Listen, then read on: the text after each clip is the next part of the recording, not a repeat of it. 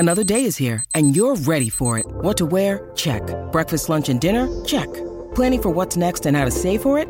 That's where Bank of America can help.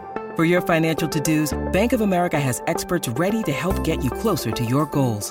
Get started at one of our local financial centers or 24/7 in our mobile banking app. Find a location near you at bankofamerica.com/talktous. What would you like the power to do? Mobile banking requires downloading the app and is only available for select devices. Message and data rates may apply. Bank of America N.A., member FDIC. When you need mealtime inspiration, it's worth shopping Kroger, where you'll find over 30,000 mouth-watering choices that excite your inner foodie. And no matter what tasty choice you make, you'll enjoy our everyday low prices, plus extra ways to save, like digital coupons worth over $600 each week. You can also save up to $1 off per gallon at the pump with fuel points. More savings and more inspiring flavors make shopping Kroger worth it every time. Kroger, fresh for everyone. Fuel restrictions apply. Think you know the Brooks Ghost? Think again. Introducing the all-new, better-than-ever Ghost 16. Now with nitrogen-infused cushioning for lightweight, supreme softness that feels good every step, every street, every single day. So go ahead, take your daily joyride in the all-new nitrogen-infused Ghost 16. It'll turn your everyday miles into everyday endorphins. Let's run there. Head to brooksrunning.com to learn more.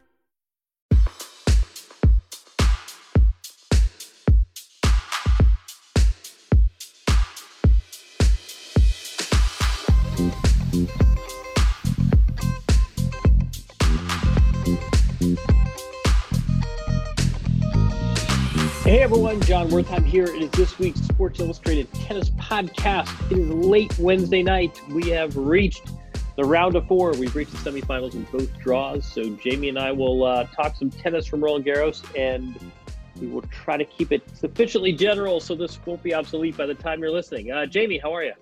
I'm good. How are you? I'm a little cold, but no complaints. It's been in a French Open like no other. It's been an interesting time so far. But, the good news is COVID hasn't really become the story. And if we're talking about chilly weather and not a global pandemic, that's a win in itself. And here we are at the business end of our second major in 4 weeks. You're cold. Rafa's cold. I think some other players are cold. I think Elena Djokovic is cold. I've seen a lot of parkas. I actually double check the weather temperature today because I said, how cold is it really there? People are in fur jackets and, winter parkas. I think some people look like they're going skiing. Is it really that cold? I mean, you have survived many New York winters. What's going on? Oh boy, I'll say a few things. One of them is that whatever the temperature is, it is not an accurate indicator. It has that sort of British chill where it's just cold to the bones. Right. Obviously for athletes, it's different. You're running around, your body's warming up, then it's stopping, as Rafa pointed out. I think some of this is just what people are accustomed to. There's a part of me that doesn't mind it. We play tennis in extreme conditions. There's extreme heat in Australia. I think it probably speaks well of the sport that the same players that win when it's 120 degrees are winning when it's 49 degrees. I would say that I think this has had a bit of an impact, not so much on the level of play. I mean, I don't think the caliber of play has dropped because everybody is dressed like they're going skiing. I think it has sort of changed the mood and the vibe, and we've gotten over COVID. And it's just funny how these tournaments sort of change as they progress. But there has not been, as far as I can tell, a whole lot of COVID fear. I mean, it doesn't seem to be much of the talk. It doesn't come up much in press conferences. Sometimes when it does, players like Danielle Collins shoot it down. But it's been this is not the French Open that people are used to. And I thought at the U.S. Open, the apparel manufacturers missed a golden opportunity not to do more with the surface area of these masks. Why not put a Lacoste alligator or a Nike swoosh on a mask? And here it's time to show off the winter gear and the Lacoste and Nike and Adidas parka wear, because as soon as I don't know if you've seen, like as soon as the players get done leaving the court, they Azarenka did it, Petrokvitova did it, Venus. I mean, they all put on ski jackets. So it's been a twist on this tournament. But again, I mean, for the last 6 months, you and I have been talking about bubbles and pandemics and how are we going to get athletes from all over the world into a common spot. And the fact that the talk has been a lot about tennis and conditions and scheduling and doubles and singles and wide open draws and not about players tested positive, I think is a good sign. For sure. I wanted to ask you, I was reading a piece by Steve Signor, and he said that, it was about the handshakes and about, of course, how they're really not happening anymore. And the racket touch has now replaced it. And so I actually thought it was funny because in the past few matches, we've actually seen some players after the match in the team match, he did it. And there were some others where, they go up to the net and they do this very strange, hesitant high five, or maybe there is a little bit of an embrace. And of course you sit there and you cringe and you say, oh no, they're touching each other.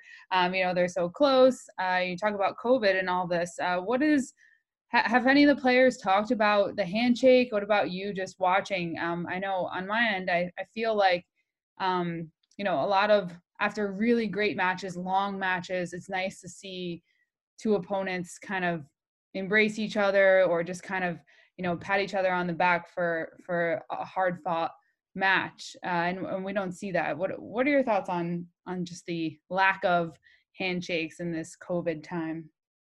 You see handshakes and it's like, I don't know if you have this, I have this thing where like I'll watch an old movie and you'll cringe and say, no, social distance. And you say, oh yes, this was filmed before March of 2020.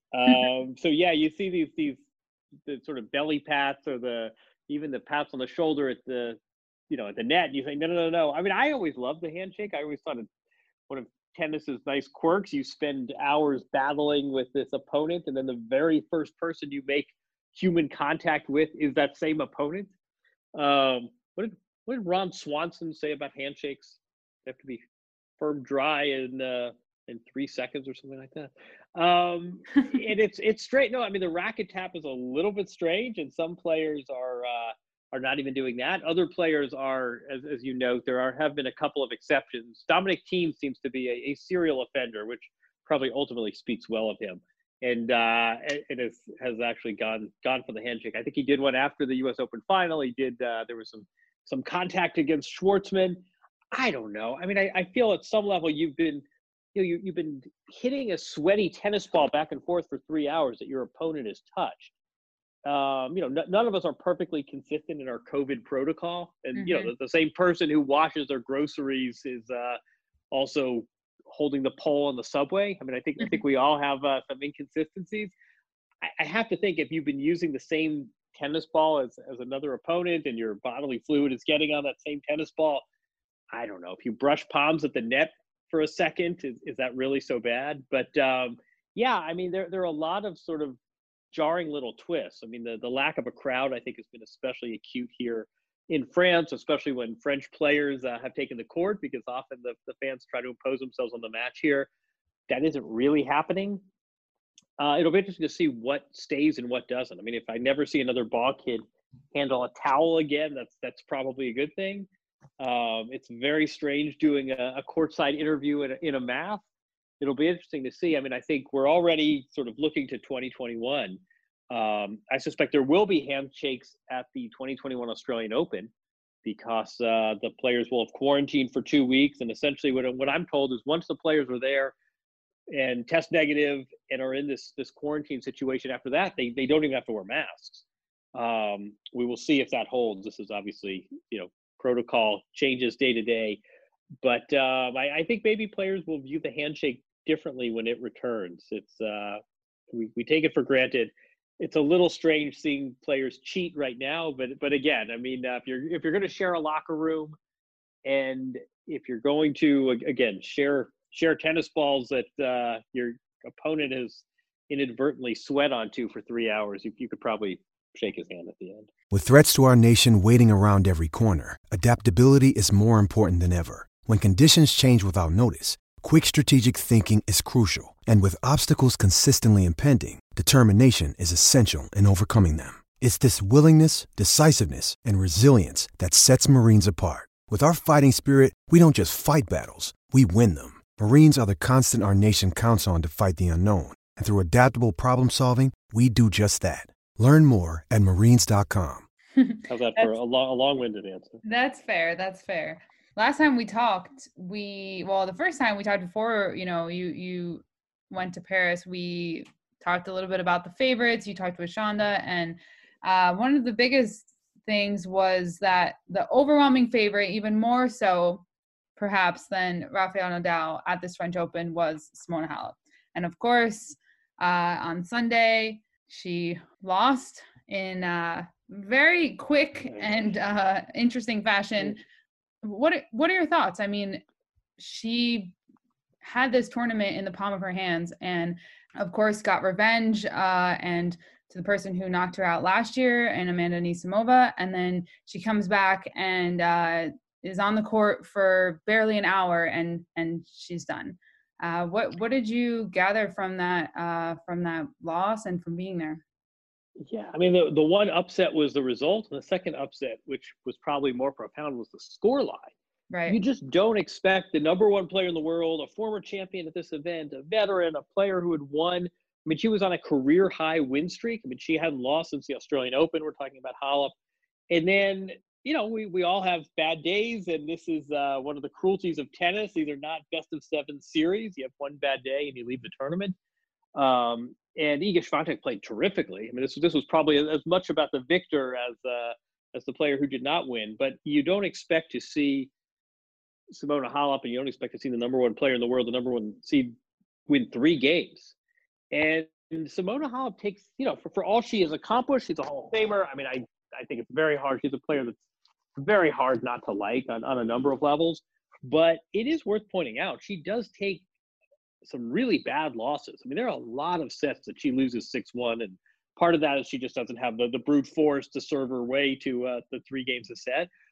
But this was really surprising that, for the first, whatever it was, half hour of that match, you sort of said, well, boy, this kid just came out smoking, and now this match will cool off, and Halep will impose herself, and surely she can't keep this going, Swiatek, for another set. And she basically did. And I think even more impressive, we'll get to Halep in a second, but even more impressive for Swiatek is it's, a lot of players break through and they have one great win, and it's very hard to back that up. She came back 2 days later against not nearly the caliber of foe that Simona Halep is, which can be tricky, and got off to a rough start, and then played herself into the quarterfinals and then into the semifinals. And I think that that's some really impressive playing. I think that it's the cruelty of tennis for Halep. I mean, on the one hand, this is a terrific year. She had a chance to become number one. That won't happen. She had this great streak of tennis after the Australian Open. She won titles. She won in Rome. She came in here again as a real favorite on the women's side. That isn't just. I may have been a little over the top in proclaiming her a bigger favorite than Rafa. Most of that was by dint of the fact there's no Novak on the women. I mean. Right, it was not a knock on Novak. It was just Djokovic is right there. Chandler's giving me great grief for that prediction. But no, I mean, I think it's the cruelty of tennis. So Simona Halep, sandwich in this crazy year, has a wonderful run of tennis. And 17 matches in a row is nothing to sneeze at, and she won titles. And yet, she does not win a major this year. She has this real disappointment at the French Open.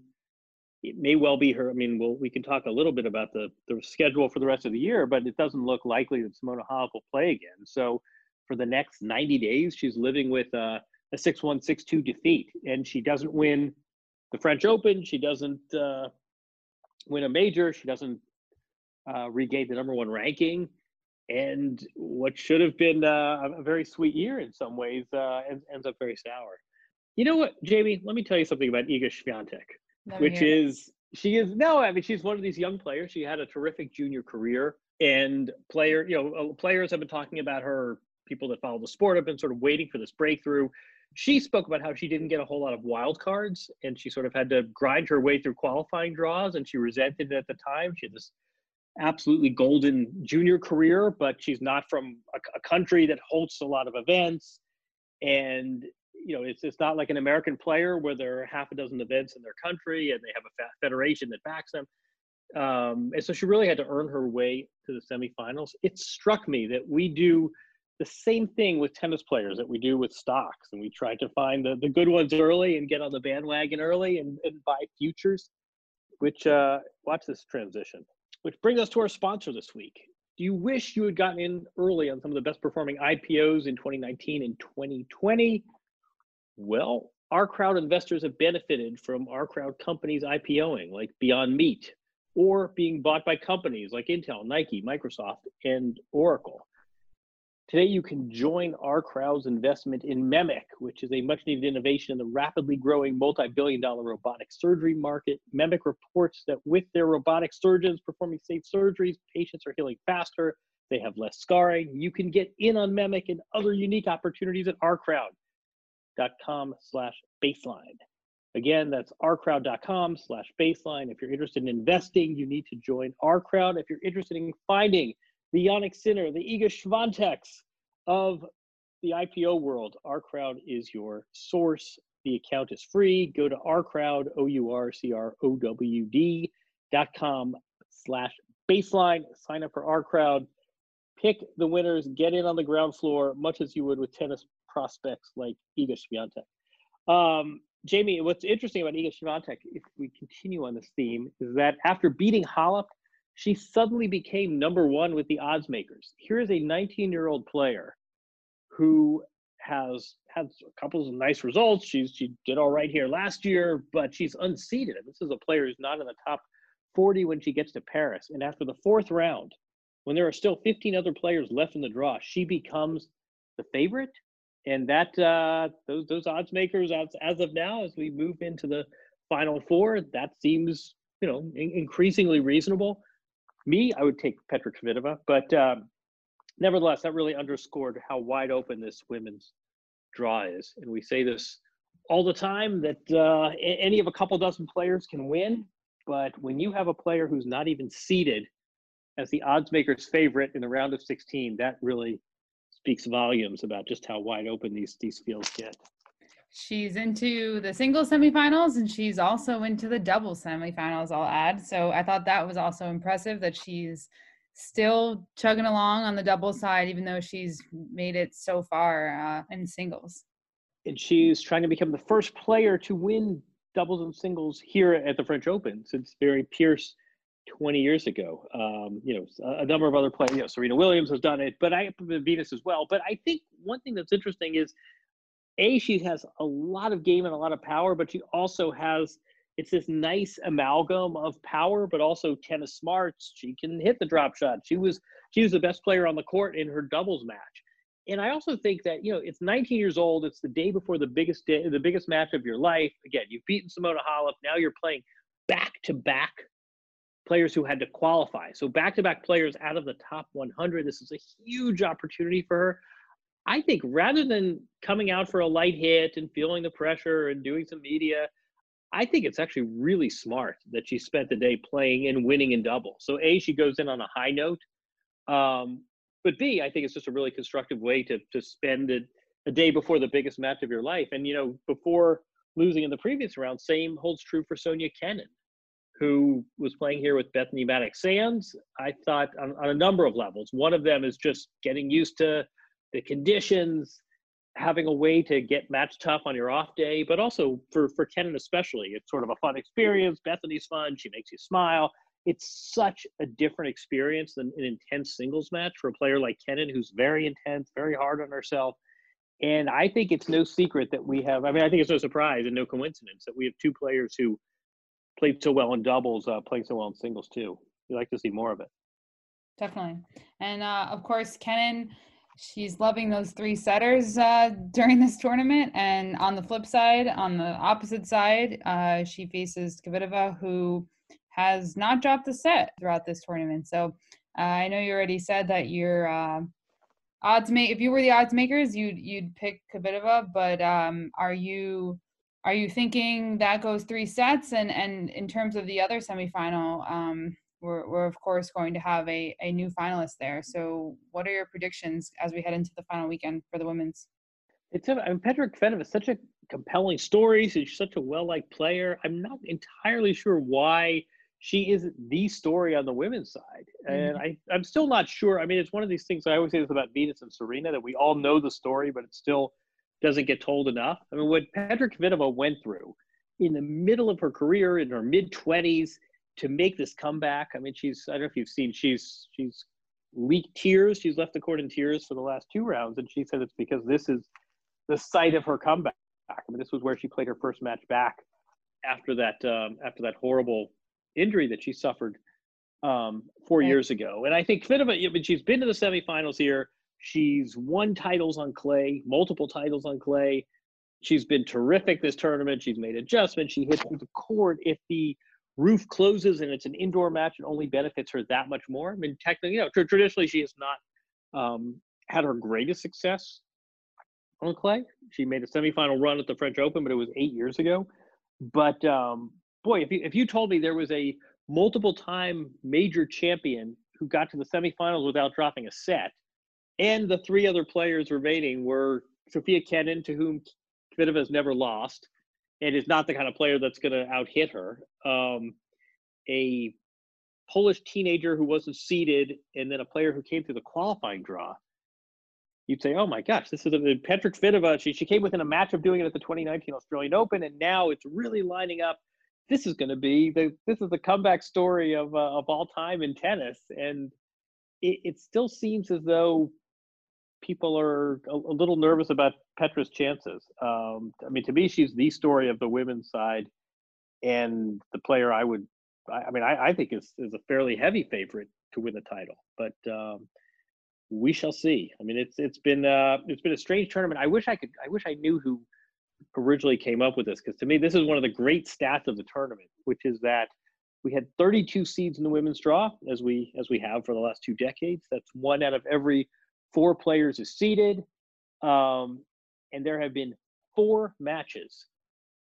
And Kenin Kvitova will be the 4th match, and obviously the final won't be one. So we can now say definitively 4 matches out of 127 matches will be seeded player versus seeded player. That tells you all you need to know about how many upsets there are. I mean, that to me is that's unprecedented, and to me is that's sort of the most obvious representation of just how upset late in this tournament has been on the women's side. On the women's side, for sure, yeah. And on the men's side, of course, we still have 1 and 2, and we have Djokovic facing against Tsitsipas, who has been looking pretty good throughout this whole tournament. And then, of course, Nadal will face Schwartzman after that long 5-hour plus match against Dominic Thiem, who I thought, after his U.S. Open win and, with a quick transition, surface change and everything, I thought that he actually did pretty well. I know we were talking about how he would do here after all of that. And I think, it was a good showing. And now we'll see if we get a Djokovic-Nadal final or if we'll have another upset. Yeah, I mean, I think this is what we say at so many tournaments. I think it's great for tennis. I mean, if you want sustained excellence and you want to see people at the peak performers, you have men's tennis, you have reliable stars. So what do we have here? We have Rafa, Novak, who are the 2 overwhelming favorites. We have Diego Schwartzman, who beat Thiem, but Thiem just absolutely ran out of gas in that 5-set match. Diego Schwartzman is an incredible player. He's taken sets off Rafa here. He beat Rafa in Rome. He beats Thiem in 5 sets. You say, all right, that's not such a big upset. And then the 4th semifinalist is Tsitsipas, who, had some existential issues coming into this tournament. He was lousy for the first hour and lost the first 2 sets he played here. And he hasn't, as we record this heading into the semis, he hasn't lost a set since. So you basically have the 2 overwhelming favorites have survived. Sometimes they've looked splendid. Sometimes they've looked less so. But they've only dropped 1 set between the 2 of them. Nadal and Djokovic have. And then you have Diego Schwartzman and Tsitsipas, which, is not necessarily the final 4 you would have picked, but it's not so far off. Let me tell you about something about Tsitsipas. Yeah, I was going to tell you something too. That he plays with the Wilson racket? No, that wasn't what I was going to say. I'll tell you that he plays with a Wilson racket, which brings us to our second sponsor, tennis related, which we love. Exciting news for all fans of Beyond the Baseline and Pro Staff rackets. Wilson has just released the latest, greatest Pro Staff V13, and we have an offer exclusively for you, for our listeners. Order this awesome new racket from Wilson.com, and Beyond the Baseline listeners should use the code BAGTHEBAG, BAGTHEBAG, that's BAG the Bag, for an exclusive gift with purchase. And it is a red, white, and blue Wilson brand duffel. Visit Wilson.com/ProStaff. Use the code BAGTHEBAG to purchase. Hurry up, supplies are limited for this $50 value gift with purchase. That is a Wilson bag with a Wilson racket. Jamie, what were you going to say about Stefanos Tsitsipas? I was going to say we should make it clear that Tsitsipas is no longer a next-gen player. He made that known. He is a, how did he call it? A fully formed adult or something like that? All grown up now. Fully formed adult, all grown up now. These generations, they change quickly. Yeah, he seemed to, in his usual good-natured way, he seemed to take offense to that question. But he, no, I mean, I give, not unlike Djokovic. I mean, Djokovic, I think we've seen a lot of really nifty transitions. One of them was Dominic Thiem, who absolutely just sort of ran out of reserves, but losing a 5-setter to Diego Schwartzman in the quarterfinals of a major is nothing. That's not a defeat that will trouble you, and it did not seem to trouble Dominic Thiem. The other great adjustment was Djokovic. I don't think there are a whole lot of players who could get defaulted from one event and leave sort of under those sour circumstances and then turn around and as if nothing happened, basically. I mean, he's lost 2 sets of tennis since then, wins Rome, and comes in here as the top seed and the number 1 player and looks the part. And then I think Tsitsipas too. I mean, Tsitsipas had that the match at the U.S. Open, which will, you would think could take him out of commission for 6 months. Remember the tweet as he left the court that it was both the funniest and the saddest thing he'd ever seen. He loses to Jannik Sinner in Rome, which in retrospect is not such a bad loss. He goes to Hamburg to sort of play himself into some sort of shape and shake these bad losses, gets to the final, is up 5-3 to Rublev in the final, and then fails to win another game. And you say there's this existential crisis coming, and that sometimes these psychic wounds are the hardest to clot, and loses the first 2 sets here, and suddenly he's sort of, morphs back into the player who people are predicting to win majors, and he's in yet another major semifinal. He's been terrific. I mean, again, he hasn't lost a set since being down love 2 in the second. He really handled Rublev today. He was down 5-3 in the first set to Rublev, and he won. It was 16 of the next 21 games. I mean, basically completely turned the match around. And he is an adult. I mean, there definitely is a new, it's funny with this next gen, but Jannik Sinner feels like a very different, this Musetti as well. It does feel like this generation has flipped over, and Tsitsipas and Rublev, to a lesser extent Medvedev, even maybe if we want to extend it to Zverev, they definitely seem like they are not the next gen anymore. And he officially denounced his status today, as you picked up on, Jamie. I wanted to ask you about, we saw a lot of rubbing and prodding and pulling on Djokovic's arm today. Did you, and then of course, after he dropped that first set, he came right back, and as you said, he's in yet another major semifinal. Is it something that we should be worried about? Is it something that's going to impact him in the semifinal match, and then if he wins going forward? What did you gather about that injury? It was weird. I haven't, candidly, we did a live show immediately after his match, and then I came back to the hotel. I haven't seen I don't know if he's gone into press yet and explained it. It was very strange because he was clearly bothered, and he not only lost the first set, but he could barely toss the ball. I mean, he missed 60% of his first serves, and the courtside mics picked him up saying like, yeah, it feels better when you rub it, but as soon as I hit the ball, it goes back to hurting. And he was a point away from being down a set and a break, and then all of a sudden he started to loosen up, and he looked better. Statistically, he started serving better. He cut down his unforced errors. I guess it's a cause for concern, and he had some stiffness at the Cincinnati event as well. I suspect it's the same injury, but it did seem like the kind of thing that loosens up. And he was not the player in the second, third, and fourth sets that he was in the first. So I think it's probably a good sign that it looks like the kind of injury, some of these injuries are, they just, you aggravate an injury and it gets worse and worse. And sometimes your back seizes up and it doesn't unseize. Sometimes your back is stiff and you move around and it gets loose. And it did seem like that was the case. But again, I'm eager to hear Djokovic comment on it because, again, clearly in the first set there was something going on, not just what he was saying and grimacing, but it was reflected in the stat sheet. But he really cleaned things up and loosened up because by the end of the match, it looked a lot like the Novak Djokovic we've come to know over the last decade.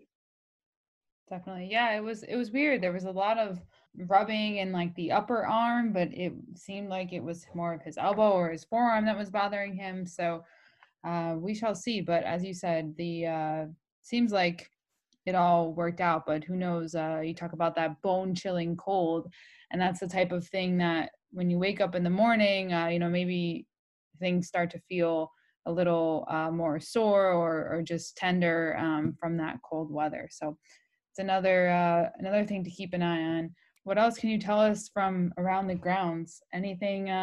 Is it now very quiet there as we head into the final weekend, or is there still a lot of people buzzing around? Yeah, it's weird. I mean, they're I sort of taking a step back. The good news is that we are we're in the semifinals of a major and we're talking about tennis, and it was unclear that was going to be the case. I mean, much like the US Open, it ended up being a major tennis tournament. And yeah, these things are better when you have crowds. And in the case of the French Open, it's a lot, Paris is a lot nicer the last week of May and the first week of June than the last week of September and the first week of October. But we got through it. And there was some controversy, and you had the, Sasha Zverev with another regrettable, unforced error.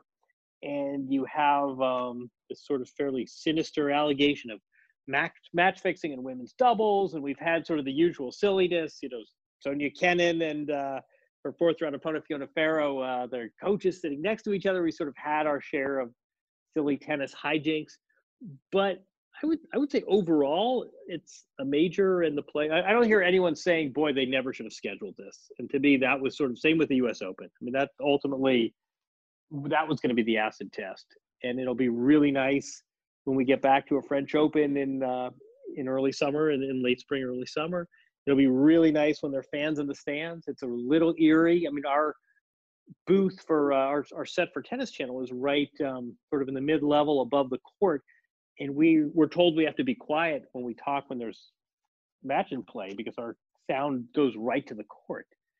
And, there are 1,000 fans that they permit in every day, but the fans roam. And sometimes it seems like the fans, I heard this and have not confirmed it, but it seems like a lot of these are sort of corporate obligations. So these are not the kind of fans that are necessarily, shouting and sort of getting into the match the way sort of the traditional fans do at the French Open. Right. It's weird. I mean, it's definitely a weird event. It's cold. No one looks, particularly happy, but I think everyone is happy this event happened and is on the calendar. They made it work. And you read about the COVID rates in France going up, but certainly by, the US standards, I see restaurants are open and people on the streets, and it doesn't seem like it's had a hugely chilling effect, some of these recent measures. So it's weird, no question about it, but it's happening. We only have 8 players left in the 2 singles draws, and we haven't had, best of all, we haven't had a health scare. So I think everybody is of the opinion of like, I wouldn't want to go through this experience again, but it sure beats no tennis. So that's, I think everyone sort of has arrived at that spot in different ways. Definitely. And so then building on that, looking ahead, past the French Open, I know you, in talking about Simona Halep, very much could be, the last time we see her this year. We said the same for Serena Williams. Of course, she's dealing with injury, but What are your thoughts in terms of the rest of the fall season? Are we going straight into an off season?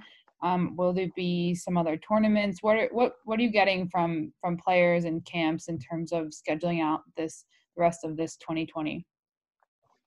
I can't remember if we talked about this last week. I mean, I had heard that there was sort of scrambling to get a year-end event in Prague for the WTA, and that players were sticking around because there was going to be this Prague event, and it was not going to replace the Shenzhen event that Ash Barty won the WTA finals, but there was going to be some sort of year-end extravaganza in Prague. And 2 days later, COVID rates have spiked in the Czech Republic. There's a lockdown.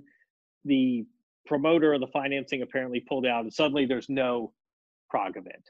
And so right now there's one event on the WTA calendar. You have a number of sort of smaller events that aren't tour level that are probably going to have very good fields. I think there's a mix of frustration among the players that, here it is the first week of October, and I can't imagine that I'm not going to play again until 2021. There's also some relief that this has been a strange year. It's no fun to take the court in a mask. It's no fun to be in a hotel bubble and not be allowed to go out to dinner with my colleagues. But it looks as though, for all intents, the WTA is pretty much done for the year. The men got some good news today when the Paris indoor event held at Bercy on the other side of town from Roland Garros announced that the Paris indoor is going to happen. There will be 1,000 fans permitted, and that's it. But still, it's better than nothing. And there are a number of men's events left on the calendar. I mean, again, I don't know how indoor tennis goes in Western Europe, given that bars are closing and countries are reporting second waves. But it does look like there are going to be a lot more opportunities for the men. And as of now, the men's final event in London at the O2 is still on the calendar. So there's a lot of uncertainty, and I think that a lot of this is subject to change. We just saw that the Auckland event canceled. Not a huge surprise in New Zealand, given New Zealand's COVID protocol, but already they're calling off events in 2021. I think most players' minds are pretty much on getting to Australia, which looks like it's going to happen in December, quarantining in Australia, and then playing a full swing down under. And it does seem like after the French Open, for the women especially, this year is pretty much in the books. Yeah, I agree. I think, it's been an exhausting year for everyone, but I'm sure for the players, it's a difficult thing trying to schedule this back half of the year, not knowing what can happen and not knowing when or if there will be more lockdowns or things like that. So it's definitely hard to navigate. But the good thing is, as you said earlier, we're rounding the corner here into the final days, and we have some tennis to talk about and not positive tests. So we look forward to that this weekend. Yeah, exactly. I mean, if we're talking about the women's draws being wide open and cold weather tennis, and will Novak beat Rafa, and who will Sonia Cannon's dad be sitting next to in the coach's box? We're all doing pretty well, because as with the U.S. Open, just no one knew what to expect. I think the French Open got a bit of a lousy, the event here got a bit of a lousy hand, in that when a lot of these decisions were made, Paris and France were in a much different position. I mean, this is an event that, and we talked about this last time, this is an event that doesn't have a huge television rights contract with ESPN. They make a lot of their money through tickets and hospitality. And when they said the games are on, they expected attendance to be 50% and full hospitality, suites, catering. That went to 11,500 fans a day, which, is a blow. I mean, that's about a third. That's more than a third of what they're used to, but it's still, more than 10,000 ticket-paying customers. Then it went to 5,000 and now 1,000. And you have to think that if the FFT, the French Federation, knew it would only be 1,000, they would not have made the decision to stage this tournament. But here we are. So I give the FFT a lot of credit, because through no fault of their own, they've sort of been dealt a bit of a rough hand. The COVID situation has gotten a lot worse since they made their decision, unlike the U.S. Open, where it was the opposite. But they pulled it off, or, at least knock wood, 10, 11 days into this, they pulled it off. And in the end of the day, 3 of the 4 tennis majors will have been held, and the 4th one had pandemic insurance, and some of that they were able to spread around to players. So not a great year for anyone, not a great year for humanity, a lot of challenges for a global sport, but it could have been a lot worse. And I think that's, again, I think people are reaching this conclusion, some more easily than others, and some taking different paths than others, but that's kind of where we are, which is beats the alternative open. For sure. We'll take parkas and leggings and ski wear over no tennis. Yeah, exactly. Well put. Exactly.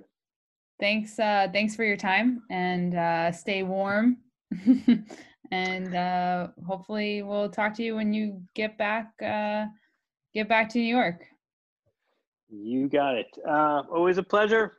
Thanks to Jamie, as always, for her excellent sorcery. Thanks to you for listening. Thanks for your guest suggestions. Thanks to both of our sponsors this week.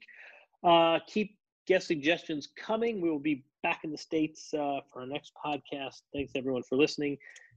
Leave a review, download wherever you get your podcasts, iTunes, Stitcher, and have a good week, everyone. Enjoy the last 2 rounds of Roland Garros 2020.